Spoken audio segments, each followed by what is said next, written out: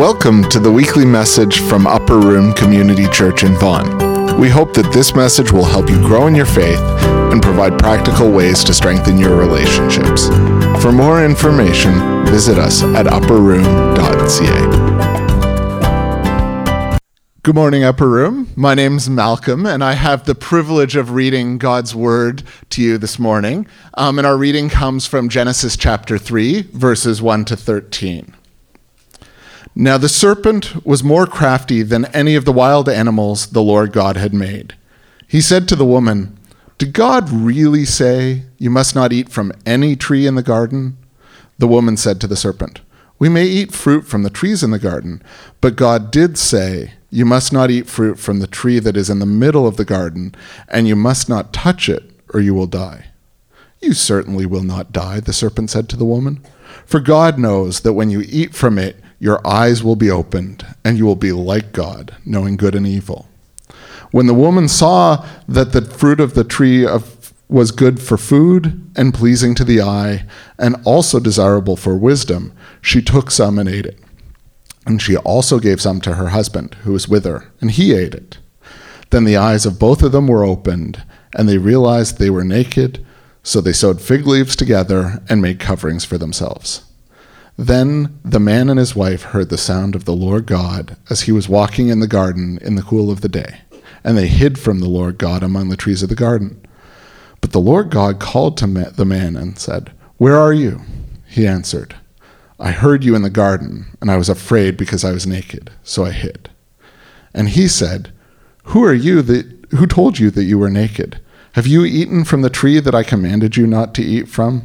The man said, "The woman you put me here with, she gave me some of the fruit from the tree, and I ate it." Then the Lord God said to the woman, What is this that you have done?" This is the word of God.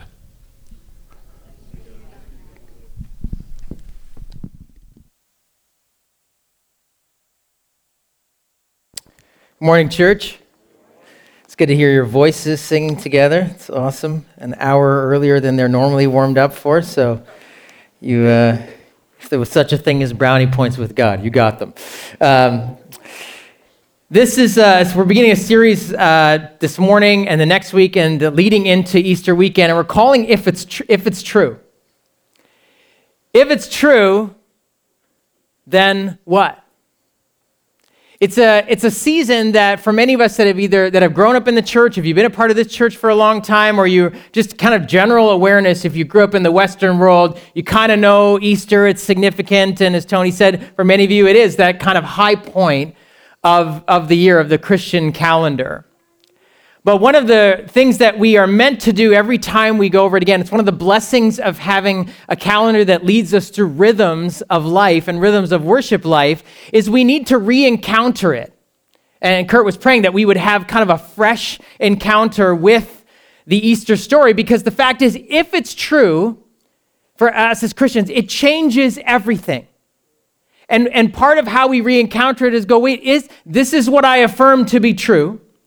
That God became a man, his name was Jesus, he revealed God to the world around him, and then we discovered that his purpose actually was coming to die, and that after 3 days he was raised again to life. That he died and rose again, and that he lives now. That if that's true, well, what does that actually mean for my life? That should change, that does change everything. That is what we mean by the fact that we are, as some people have called, the church of the resurrection, the church who worships the living Christ. But even if you're not sure that it's true, if you're here or you know people that are kind of on a spiritual journey and maybe they're not even on a spiritual journey, they're not sure, if it's true, that actually matters to you too. What I found in some of my conversations with people who don't go to church and don't follow Jesus, and they're not really sure about all that stuff, is part of the reason they don't is because they kind of think that following Jesus is going to be a bad thing. That they look at what it means for their lives or what it might mean for their lives and think, well, I don't really want that. I don't want to know if it's true because I don't think I want to be that way. Maybe some of you who are followers of Jesus now at some point in your life were like, yeah, I don't want any part of that. That doesn't look appealing to me. That just looks like all the stuff I'm going to have to give up. Now, some of that is just because there's many miserable Christians in the world.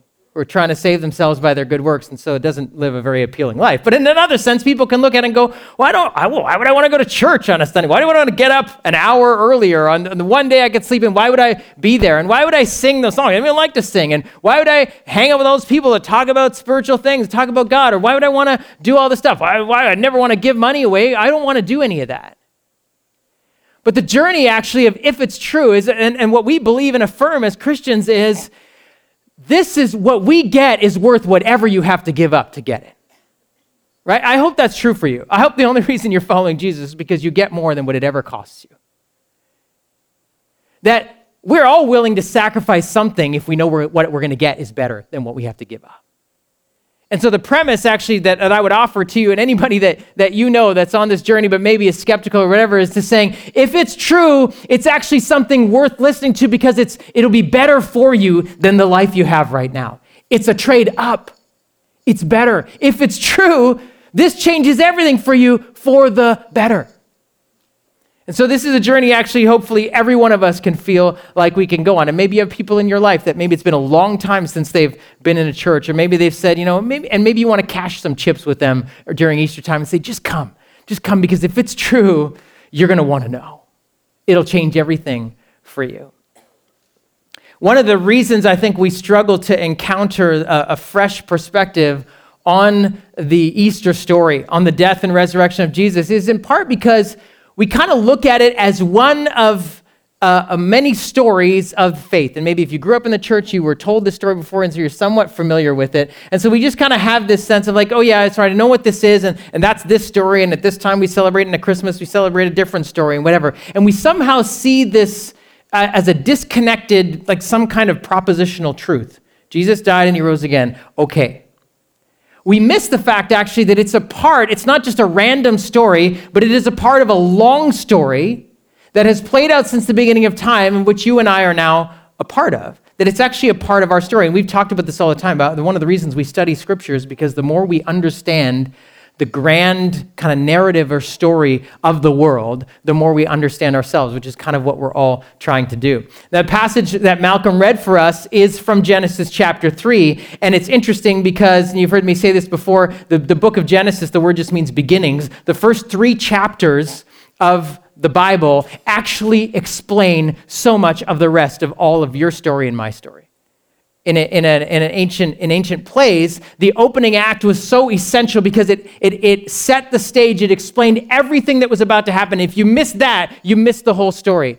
And it's interesting, Genesis 1, 2, and 3 are not just 3 chapters of the whole rest of the book. They actually explain all of how human life came to be, not in a scientific way, but in a way that who is God, who are we, and how do we relate? And this passage describes maybe what is familiar to many of you, where God had created this beautiful world out of a sense of the love and beauty that was overflowing in the Trinity, the Father, Son, and Holy Spirit, in a sense spilled out in creation. And so God speaks, and all of the beautiful things that we love in the world that have been made were made by the Word of God. And then into that world, God breathes life and actually makes out of the dust, forms humanity, people who were going to, in a sense, display his image and somehow reflect this idea of the fact that God is not just this impersonal life force, but is actually has personhood and is in relationship, just as Father, Son, Spirit are all in relationship, that we were created as human beings to be in relationship to one another. That in a sense, human beings were almost the ultimate expression of the artist, the creator, God.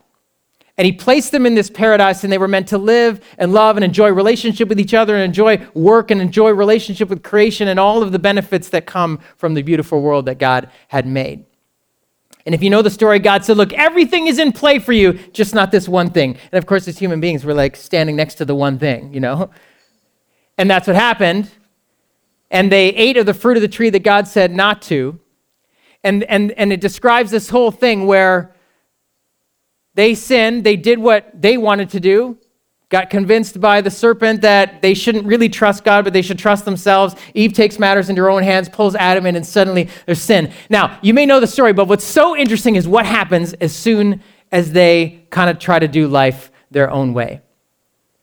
It says they freaked out, hid, sewed fig leaves together, suddenly realized they were naked and are hiding in the bushes. And God comes and finds them, right?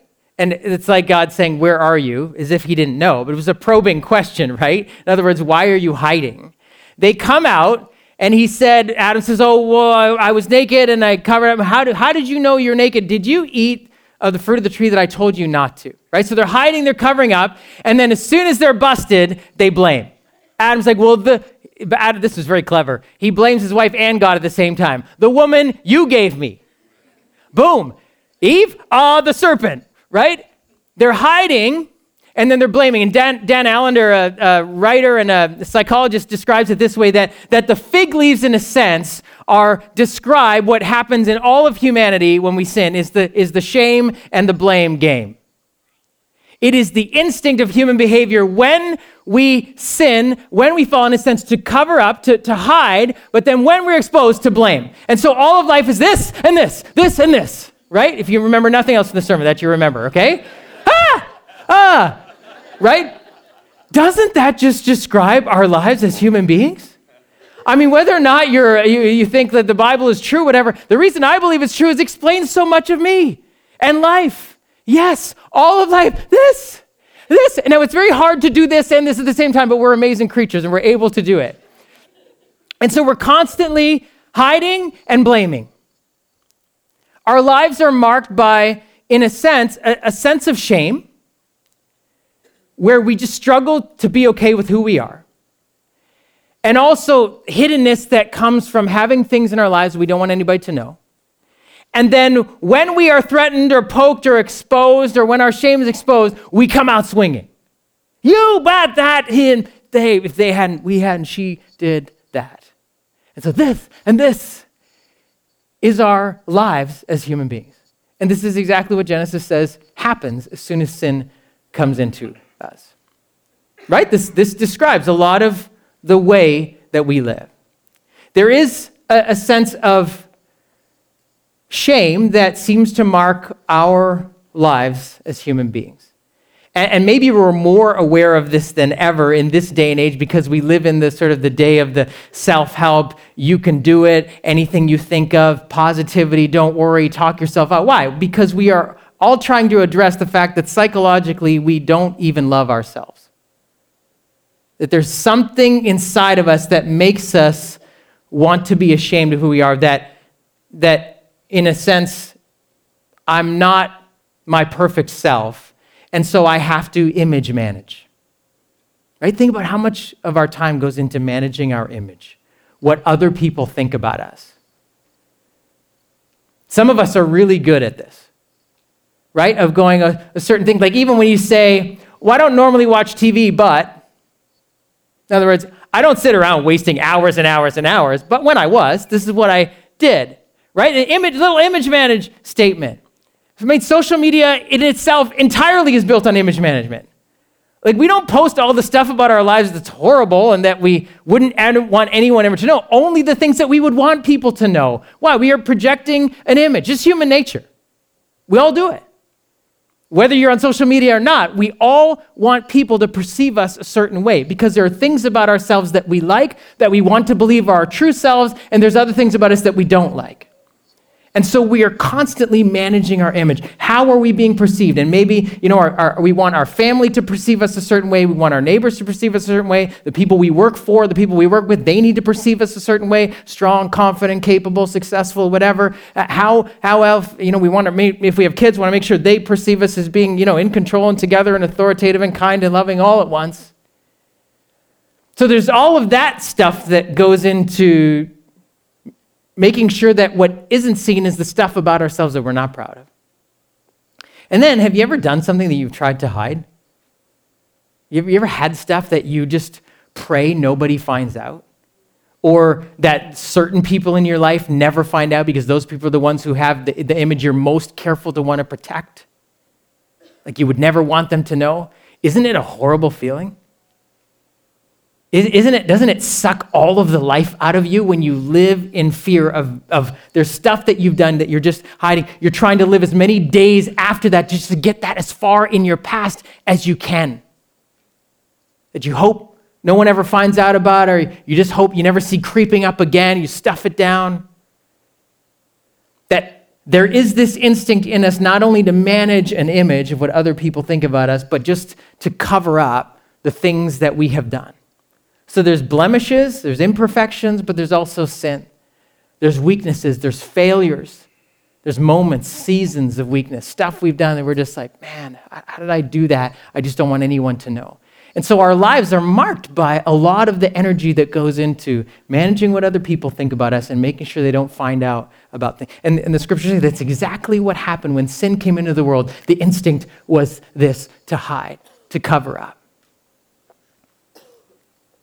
But then the other side of it is blame, which is really just a more aggressive form of cover-up, right? It wasn't like Adam was saying he didn't do it. He just said, look at that, look, God, look at her. The woman you gave me. He doesn't own anything. He's just like, okay, I've found out, the other way I can cover up is more aggressive is to say, well, they did it. If I wouldn't have done that if they hadn't have said that. Well, I had to do that because of this. Well, yeah, I did that, but have you seen that? It's blame. Once we are exposed, then we go into blame mode. Shame, and then blame. And blame is just, like I said, it's a more aggressive form of cover. It's good. Don't look at me, look at that person. So much of our lives are marked by this. Image management, actually, right? They even tell you if you're a public speaker that you should imagine your audience in their underwear, right? Imagine them exposed so that you feel strong. Now, they don't give that advice to preachers, which is a good thing. That would not be helpful for preachers, for public speakers to do that. But that's what they say, right? It's this kind of weakness thing. If you can somehow picture another person weaker or more vulnerable than you, then you will feel more capable and strong. And then, of course, the blaming just happens because we all are on the bell curve of humanity. Well, I'm not a serial killer. I'm not Mother Teresa, but I'm somewhere. As long as I have people around who I can point to who are worse off than me, then at least I know I'm not the bottom of that curve. So there's passive ways we do it, and then sometimes even just the way that this comes out. Right? And you can see this in your workplace, right? That you're maybe managing your image all the time. Or how often do we get together as people in our workplace and we commiserate about our stupid boss or our company that's lost its vision? And man, I can't believe people make decisions like this, right? We're hiding, we're blaming. We're making sure we don't look the weakest so that when cuts come, we're not at the bottom. And then we also just sit around and talk about how bad we think our employers are. We hide and we blame. Those of you that are married, we do this all the time, right? We're maybe made aware by the fact that we thought we were good and all of a sudden we got married and someone's close to us saying, hey, why do you do this? Why do you do that? How come that? Have you noticed that? Hey, it's like, hey. The closeness sometimes exposes, and so then we blame. And it's easiest to blame the people that are closest to you, right? Because you can see all of their faults. And their shortcomings affect you directly, so there's lots of fodder for blame. And I was thinking about this week. Man, how often conflict in marriage is just driven on by shame and blame. Trying to defend myself, because if I have to admit that I was wrong in that argument, then I'm going, man, I'm the one that's causing the problem here. I don't want to, so I might cover that up. And if it gets really aggressive, well, then I'll just blame Jen. Say, well, you did this. Well, you did that. It looks very crude and unsophisticated in the lives of your kids, but it's very sophisticated and nuanced as adults. And yet it's the same thing. See it in our relationship. We see this in families, right? How many of us have families where there's things that are kept from each other? So the one sister will call the one mother or whatever, and it's but not everybody knows, right? So there's secrets and there's stuff that's being held, or there's often blaming, maybe passively, maybe overtly, aggressively. Sometimes even there's families that are family secrets, where stuff that's happened in your family and your parents or people have said, don't tell no one else must know. Or they didn't say that, but you just knew. This should never leave our family. Family secrets. Why? Because we're trying to cover up. We're trying to create an image. Maybe an image within the extended family. Maybe an image within the neighborhood. Maybe an image within the church. But then also all kinds of blame and conflict, right? How much of conflict and strife in families comes from this? If you hadn't, years later, still blaming. I do it with my kids. I can get annoyed, go on an extra long lecture, and whatever. This is the problem with people who talk, Our kids get really tired of it. Jen's like, honey, just shorter. But I can easily justify getting annoyed with them because of what they did. Well, they shouldn't do that. Well, maybe, but that doesn't justify my behavior. But why I can be grumpy or be annoyed or be harsh with them because of what they did. Well, it's blame. And certainly in that dynamic, I can't admit that I was the one wrong because I'm the parent, I'm the adult. I'm supposed to be the one who's better or right. Think about this. How many of our relationships are marked by this and this and this and this, and it's tiring. Virtually every sphere of life. And the scriptures say, well, that's what happens when we sin. And we're constantly sinning. And also we just constantly have this sense of psychological alienation from ourselves where we're not quite comfortable with who we are. And so, of course, this would mark our lives. Again, I'm telling you, this to me is the greatest apologetic or the reason that the Bible is true because it just explains life. It's like, yeah, this is what we do. Fig leaves. You know, you can imagine Adam and Eve like in the bush, like, quick. You know, how many of you guys sew? Amen, sew? You don't have to be ashamed. How many women sew? Okay, a few more, right? I wonder if like guys were, like Adam was like the first, like he was more the sewer and then he did such a bad job, just give me that. And from then on, you know, we just didn't do it anymore. Or you imagine like behind the bushes, like, what should we do? Fig leaves, yes! Grabbing them together, sewing them together. This pathetic little covering, right? For everything that was going wrong in their mind, as if fig leaves could cover it. And yet, that's the blame, the shame and blame game, right? It is our pathetic attempt to deal with ourselves and our fallenness and then somehow cast aspersions or shine the light on somebody else and get the spotlight away from us. And it's pathetic because it doesn't work, right? Like all the stuff that you and I do to manage our image, does it actually change us? Can you get rid of your blemishes? You know, because we've all been made fallen, right, in some way. Can you really get rid of all your imperfections? When you hide things from people, do they get better? Family secrets that stay in the family, does the family heal? No. And the blame that happens in our relationships, does that help intimacy in any way? Does the anger, blame that we place on our employers, does that make us happier to come to work? No, it makes us more disgruntled. Does that improve the morale of our little team? No, it makes us more ineffective.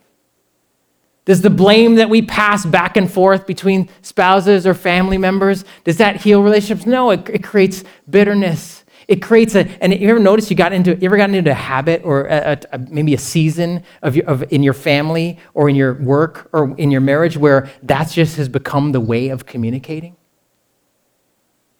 It doesn't work, right? And yet that is our instinct to cover up. And now look at what God does. This is so amazing. You know, the way God treats human beings should forever cure us of this kind of lie that we have believed that he's not good. So God comes looking for them, right? Which is the reason we all avoid God, because we do not want to be found, right? Every one of us has this instinct to hide from God, and God is looking for them. And so he says, where are you, Adam? As if he doesn't know, but he's looking. And he's looking, but why is he looking? Is he looking to come and say, you good for nothing, you miscreants, you ingrates, how could you ruin this thing? I just gave you one instruction you had, and you couldn't follow. You had to stand next to the tree. Is that what God says? Look what he says. Genesis 3. So he's looking for Adam. Verse 10, Adam says, I heard you in the garden. I was afraid because I was naked, so I hid. And God says this, who told you were naked? He doesn't verbally berate him, but he says this, and I kind of picture it this way. You know, if you have kids, and you think you just think they're the most beautiful things in the world. You can look at their faces forever and kiss their faces, and from the time they're so little, you just think, it doesn't matter how they look, you think they're gorgeous. And the one day they come home from school, the first day that somebody burst their bubble and maybe said, you look weird. And maybe they're crying, right? What would it bring up in you? Hey, who told you you weren't beautiful? Who told you you should be ashamed of yourself? Right? It's a jealous anger for their innocence. And this is exactly what God says to them. Who told you you should be ashamed of your nakedness? I made you good. Why are you covering up? is it's the love of God that says, I didn't want this for you. I didn't want you to be alienated from yourself, ashamed of yourself, having an instinct to cover up. Who told you you were naked? It's the love of God that seeks us out, friends, not to destroy us or zap us because we have disobeyed, but to say, I want something more for you than this. This is not what I made you for. And yet this is the reason we run from God, right? And we've all done it. In big and small ways, we are afraid of his piercing gaze because we think, oh no, I'm going to be found out. Yes, I'm going to be exposed. Yes, these pathetic fig leaves that I used to cover up myself are going to be shown to be quite pathetic. And God comes to them and says, this is not what I had for you. This is not what I wanted for you. I did not make you to be ashamed of yourself and to be hiding in the bushes when I had given you a life to live. That's why God seeks us out. But then look what he does next, right? It says, obviously he says to them, look, this is how life is going to be now for you. It's going to be marked by this because you have a seed and knowledge in your heart that wants to distrust it. Whenever I say something, you're like, I'm not sure. I'm going to wait on that. And that's going to wreck your life. And it has wrecked our lives, right? The seed of independence in us that says, well, I know God said this, but I kind of think this. I think I kind of know what is best for myself. And as they're leaving the garden, it says that God did something for them. It said he made coverings for them out of animal skins. God says here, just give me that kind of pathetic way of this and this. And I'm going to cover you. And this time the covering cost something, right? It's the first time blood was shed in the Bible. Animals were killed, blood was shed, so that these guys could have a covering that was better than the one that they had. Because it was pathetic what they had put together for themselves, and so God covered them up. You get that? Their instinct was to hide from him, to live in shame, and to try to cover it up themselves. And he says, just come out, and let's talk about what happened, and let me cover you. Because my covering's better. So let's not hide. Let's talk about this. But think about this, as they walk out of paradise, and they're covered in clothes that are a little bit better than Adam could have sewn. Was that really going to cover them? No, it covered their bodies. Would it fix their mind? Would it fix the shame? No, because clearly, right? You can't cover that up. And so years later, God would come looking for his people again. This time in a way that was so subversive that most people didn't even know he had come. And this time he would come and blood would be shed again to cover their sins, but this time not the blood of animals, but his own life, the blood of his son on the cross. And that's what Jesus did for us on the cross, was to shed his blood to give us a covering that we could have never made for ourselves. And that's how the covering of Jesus works on the cross. It's not a covering that lets us alone. It is out in the open. Have you ever seen The Passion of the Christ? And years ago when it came out, right? People were so offended by it because it was so bloody. It was so out there. It was so out in the open. And in a sense, Jesus stripped naked and exposed, and his death, really that has been known around the world to the point now that many people, many of us wear a cross around our neck. It is the symbol, it is the reminder of how public the shame was that Christ paid for us. All of the shame that you and I try to hide and cover up and things, Jesus comes out in the open, in a sense, literally stripped naked and yet completely exposed and shamed so that you and I could be covered. It's like on the cross, Jesus is saying to the Father, that one of the songs we sing, right? The God was pleased to look on him, that is Jesus, and pardon me. Instead of us having to blame other people and try to drag and throw other people under the bus to somehow make ourselves feel a little bit better or justify ourselves a little bit more, Jesus says, point at me, I'll take it. That's why I came. to be the sacrifice for you, to stand in your place. I am the better covering. It is someone who had nothing to be ashamed of and nothing to cover it up, who is willing to be shamed and exposed, to take on, the scripture says, oh, God placed on him all of our sin. All of our shame, all of the things that you and I tried to hide, all of the things we have done, all of the things we will do, all of the things about us that we hope no one ever finds out, the things that we wish we could change if we could go back in time, that God has taken all those things and laid them on Jesus, and Jesus has willingly received them. And Corinthians says, God made him who had no sin to be sin so that we might become the righteousness of God. And the words that Scripture uses to describe what we get are new clothes. It's in a sense, Jesus in a sense was stripped of all of his clothes and he gives them to us. And we say, well, I can't wear these. I've sinned. And he's like, I know, but these are mine. I'm giving them to you. And that actually we put on the stuff that truly covers our sin. That's how it works.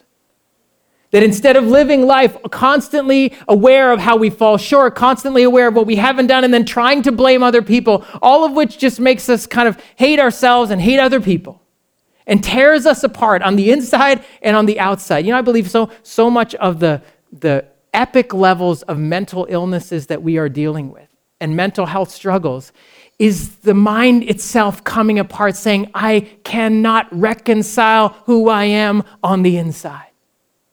There is something about me that is coming apart. And the scripture says, yes, it is sin tearing us apart from the inside and tearing us apart from each other on the outside. This is the marks of shame and blame. And no amount of self-talk and just love yourself and think about the bright side and every cloud has a silver lining kind of talk will actually change it. It needs to be someone who says, yes, on the cross I see that I have in fact sinned. I cannot pretend I haven't. I cannot just say, well, it doesn't matter what I've done. I'm just going to think positively about myself. No, at some point I have to come out from behind the bushes and say, you're right, this is who I am. And I have to put my fingers down and stop blaming other people for the way they act. And I have to own who I am. And yet the only way that that's going to happen without driving me further into despair is if I can look on Jesus and say, okay, I did this, but you're paying for it. I did this, but that's why you came. I did this, but in you I have forgiveness, I have life. I did this, I am stained, but in you I am washed clean. We don't get cleaned by pretending we have no stains, or by hiding it, or by saying, you know what, I'm just going to hide behind these bushes, I'm going to sew some stuff together, and I can get myself together. I can do this. I can fix myself.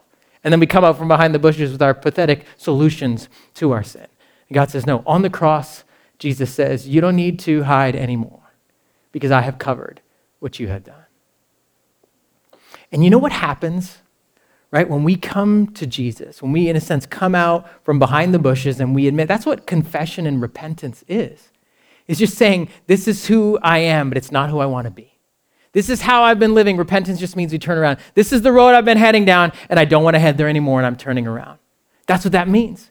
When we come out from behind and say, okay, this is who I am, I'm going to stop pretending to cover myself with these pathetic ways of image management and hiding and then blaming other people.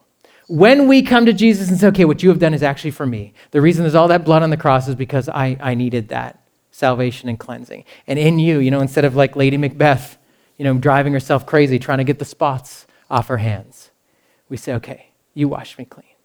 You forgive me. When that happens, we stop blaming. You know why? Because we don't need anyone else to take the fall for what we have done, because he has done it already. Get that? Like, if this is true, I heard a whispered amen. Come on, people. Right? If this is true, then I don't need to hide anymore.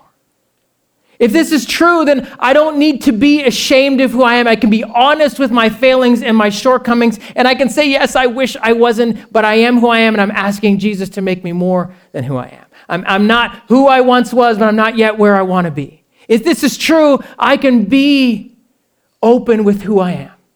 I can come out from behind the bushes and stop trying to image manage, and I can be honest about who I want to be. And if that's true, then my fingers come down and I stop pointing it. And you know what happens? I don't just stop blaming people. I start to become a covering for them.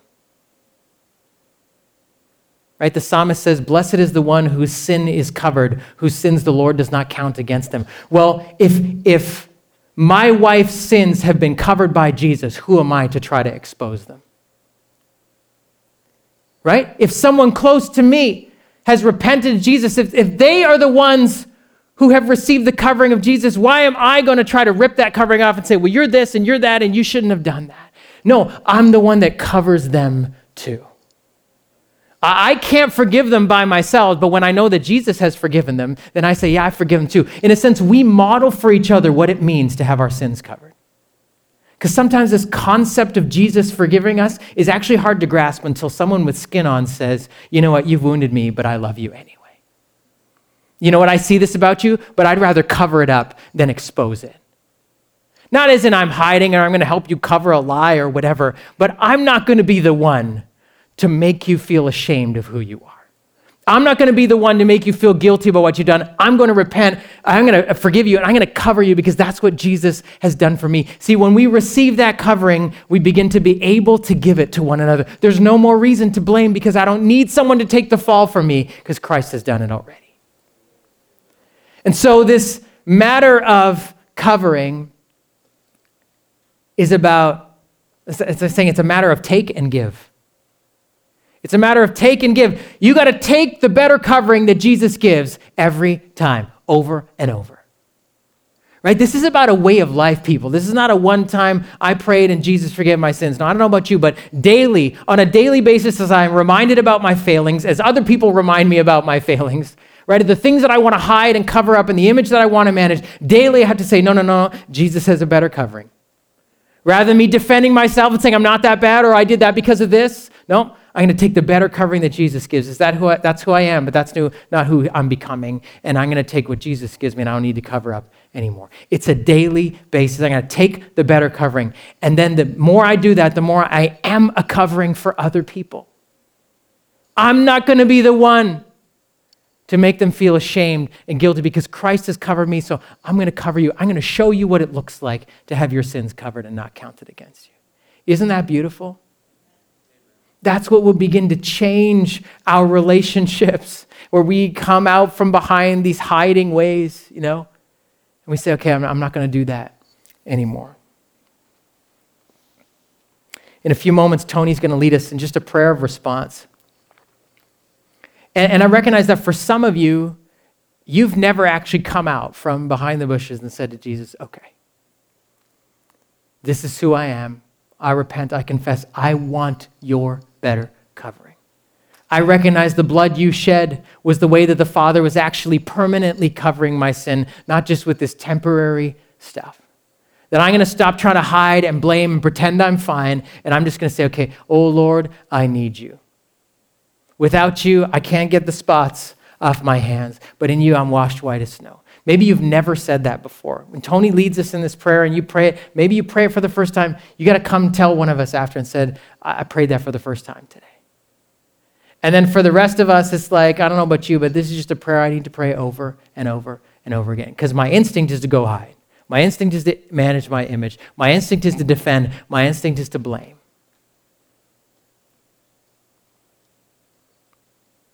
Now, what would happen in your life and my life if we began to do this more and more? If we began to receive the better covering?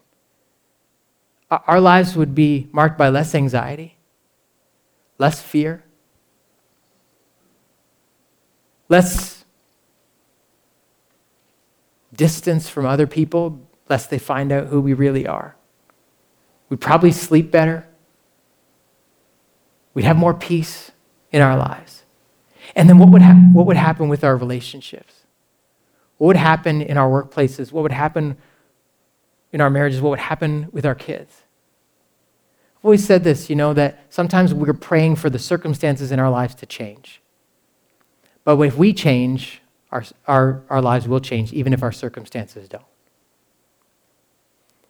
If you and I change, if we become people who are less worried about hiding and covering up and blaming, our workplace will be different because we are different in it.